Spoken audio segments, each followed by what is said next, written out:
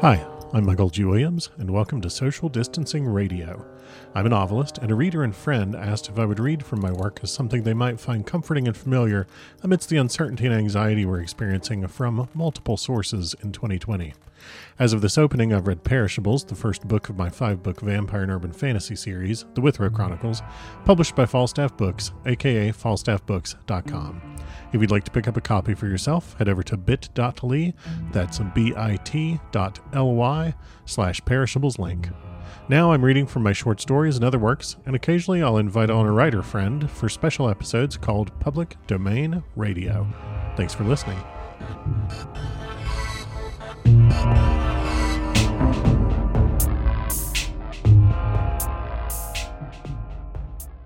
Okay, welcome to episode 71 of Social Distancing Radio. Let's jump right back into Dracula with chapter 11, but first, a sip of reading wine.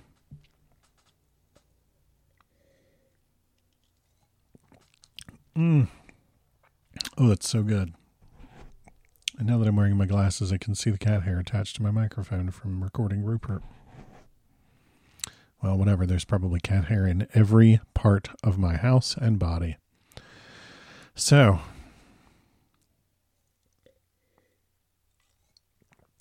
oh, that is good stuff. Okay. Chapter 11. Lucy Westenra's Diary. 12 September. How good they all are to me. I quite love that dear Dr. Van Helsing. I wonder why he was so anxious about these flowers.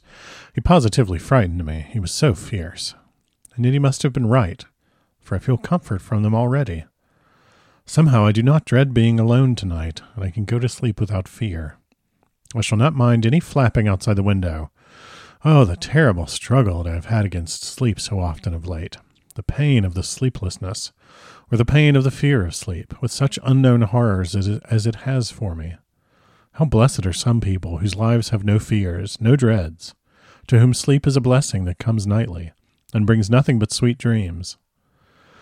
Well, here I am tonight, hoping for sleep, and lying like Ophelia in the play, with virgin krantz and maiden struments. I never liked garlic before, but tonight it is delightful. There is peace in its smell. I feel sleep coming already. Good night, everybody. Dr. Seward's Diary. 13 September. Called at the Berkeley and found Van Helsing as usual up to time.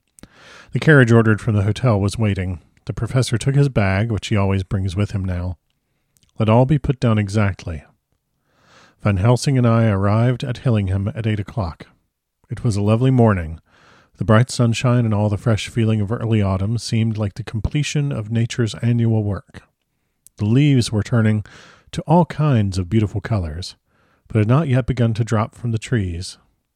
When we entered, we met Mrs. Westenra coming out of the morning room. She is always an early riser. She greeted us warmly and said, "You'll be glad to know that Lucy is better. The dear child is still asleep. I looked into her room and saw her, but did not go in, lest I should disturb her." The professor smiled and looked quite jubilant.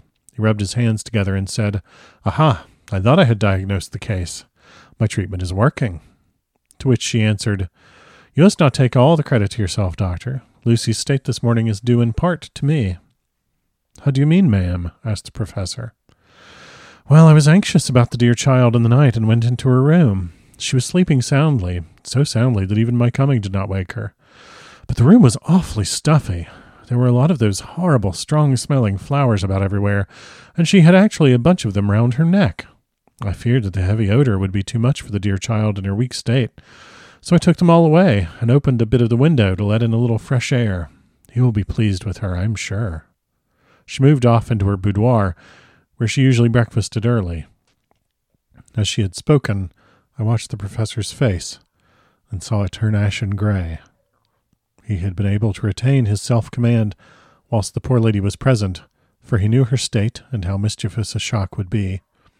He actually smiled on her as he held open the door for her to pass into her room. But the instant she had disappeared, he pulled me suddenly and forcibly into the dining room and closed the door. Then, for the first time in my life, I saw Van Helsing break down. He raised his hands over his head in a sort of mute despair, and then beat his palms together in a helpless way. Finally, he sat down on a chair, and putting his hands before his face, began to sob, with loud, dry sobs that seemed to come from the very racking of his heart. Then he raised his arms again, as though appealing to the whole universe. "God, God, God," he said. "What have we done? What has this poor thing done that we are so sore beset? Is there fate amongst us still, sent down from the pagan world of old, that such things must be, and in such way? That poor mother, all unknowing, and all for the best, as she think, does such thing as lose her daughter body and soul. And we must not tell her. We must not even warn her, or she die, and then both die. Oh, how we are beset! How are all the powers of the devils against us?" Suddenly he jumped to his feet. "Come," he said, "come, and we must see and act. Devils or no devils, or all the devils at once, it matters not. We fight him all the same." He went to the hall door for his bag, and together we went up to Lucy's room.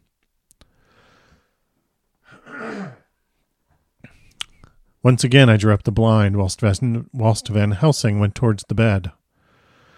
This time he did not start, as he looked on the poor face with the same awful waxen pallor as before. He wore a look of stern sadness and infinite pity. "As I expected," he murmured with that hissing inspiration of his which meant so much. Without a word he went and locked the door, and then began to set out on the little table the instruments for yet another operation of transfusion of blood. I had long ago recognized the necessity, and begun to take off my coat, but he stopped me with a warning hand. "No," he said, "today you must operate, and I shall provide. You are weakened already." As he spoke, he took off his coat and rolled up his shirt sleeve. Again the operation.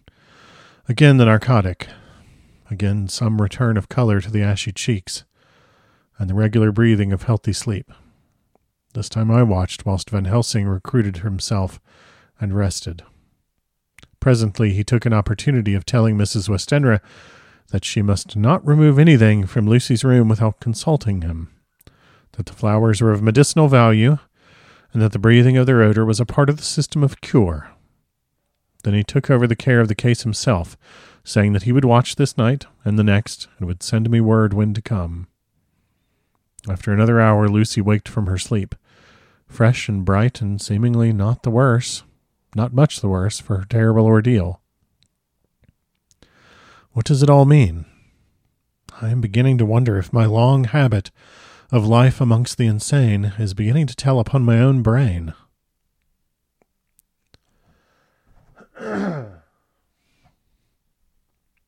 Lucy Westenra's diary, 17 September. 4 days and nights of peace. I'm getting so strong again that I hardly know myself. It is as if I had passed through some long nightmare and had just awakened to see the beautiful sunshine and feel the fresh air of the morning around me.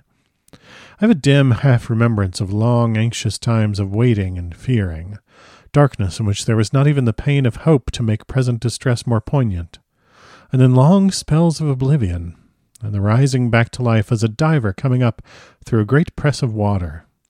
Since, however, Dr. Van Helsing has been with me, all this bad dreaming seems to have passed away. The noises that used to frighten me out of my wits, the flapping against the windows, the distant voices which seemed so close to me, the harsh sounds that came from I know not where and commanded me to do I know not what, have all ceased. I go to bed now without any fear of sleep. I do not even try to keep awake. I have grown quite fond of the garlic, and a boxful arrives for me every day from Haarlem. Tonight Dr. Van Helsing is going away, as he has to be for a day in Amsterdam. But I need not be watched. I am well enough to be left alone. Thank God for Mother's sake and dear Arthur's, and for all our friends who have been so kind. I shall not even feel the change, for last night Dr. Van Helsing slept in his chair a lot of the time. I found him asleep twice when I awoke, but did not fear to go to sleep again, although the bows or bats or something napped angrily, almost angrily, against the window panes. The Pall Mall Gazette, 18 September. The Escaped Wolf. Perilous adventure of our interviewer. Interview with the keeper in the Zoological Gardens. After many inquiries and almost as many refusals, and perpetually using the words Pall Mall Gazette as a sort of talisman, I managed to find the keeper of the section of the zoological gardens in which the wolf department is included. Thomas Builder lives in one of the cottages in the enclosure behind the elephant house, and was just sitting down to his tea when I found him. Thomas and his wife are hospitable folk, elderly and without children, and if the specimen I enjoyed of their hospitality be of the average kind, their lives must be pretty comfortable. The keeper would not enter on what he called business until the supper was over and we were all satisfied. Then when the table was cleared and he had lit his pipe, he said, "Now, sir, you can go on and arsk me what you want. You'll excuse me refusin' to talk of professional subjects afore meals. I gives the wolves and the jackals and the hyenas and all our section their tea afore I begins to arsk them questions." "How do you mean, ask them questions?" I queried. "How do you mean, ask them questions?" I queried, wishful to get him into a talkative humor. "'Ittin' of them over the 'ead with a pole is one way, scratchin' of their ears is another, when gents is as flush, wants a bit of a shower off to their gals." Wow. Okay. Jesus, I should have read this before I tried to read this. Let me give that another run. "'Ittin' of them over the 'ead with a pole is one way, scratchin' of their ears is another, when gents as is flush wants a bit of a show-orf to their gals. I don't so much mind the fust, the 'ittin' with a pole afore I chucks in their dinner, but I waits till they've had their sherry and coffee, so to speak, afore I tries on with the ear scratchin'. Mind you," he added philosophically, "there's a deal of the same nature in us as in them there animals. Here's you a-comin' and arskin' of me questions about my business, and I that grumpy like that only for your bloomin' arf quid I'd a-seen you blowed fust 'fore I'd answer. Not even when you arsked me sarcastic like if I'd like you to arsk the superintendent if you might arsk me questions. Without offense did I tell yer to go to hell? You did." I love this guy all of a sudden. "And when you said you'd report me for using of obscene language that was hitting me over the head, but the arf quid made that all right. I weren't a-going to fight, so I waited for the food, and did with my ole as the wolves and lions and tigers does. But Lord love your art, now that the old 'ooman has stuck a chunk of her tea cake in me, and rinsed me out with her bloomin' old teapot, and I've lit up, you may scratch my ears for all you're worth, and won't get even a growl out of me. Drive along with your questions. I know what you're a-comin' at, that 'ere escaped wolf." "Exactly. I want you to give me your view of it. Just tell me how it happened. And when I know the facts, I'll get you to say what you consider was the cause of it, and how you think the whole affair will end." "All right, Governor. This here is about the old story." I think I'm going to stop there, because that seems like a good place. We'll come back to this guy. Maybe I'll read his bit before I try to read it again tomorrow. Talk to you later.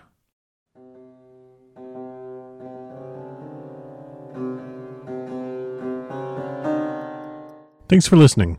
This podcast is released under Creative Commons Attribution, Non-Commercial, No Derivatives license. The theme music is Bucked Contemporary Boom by Kara Square, available under a Creative Commons Attribution license at ccmixter.org.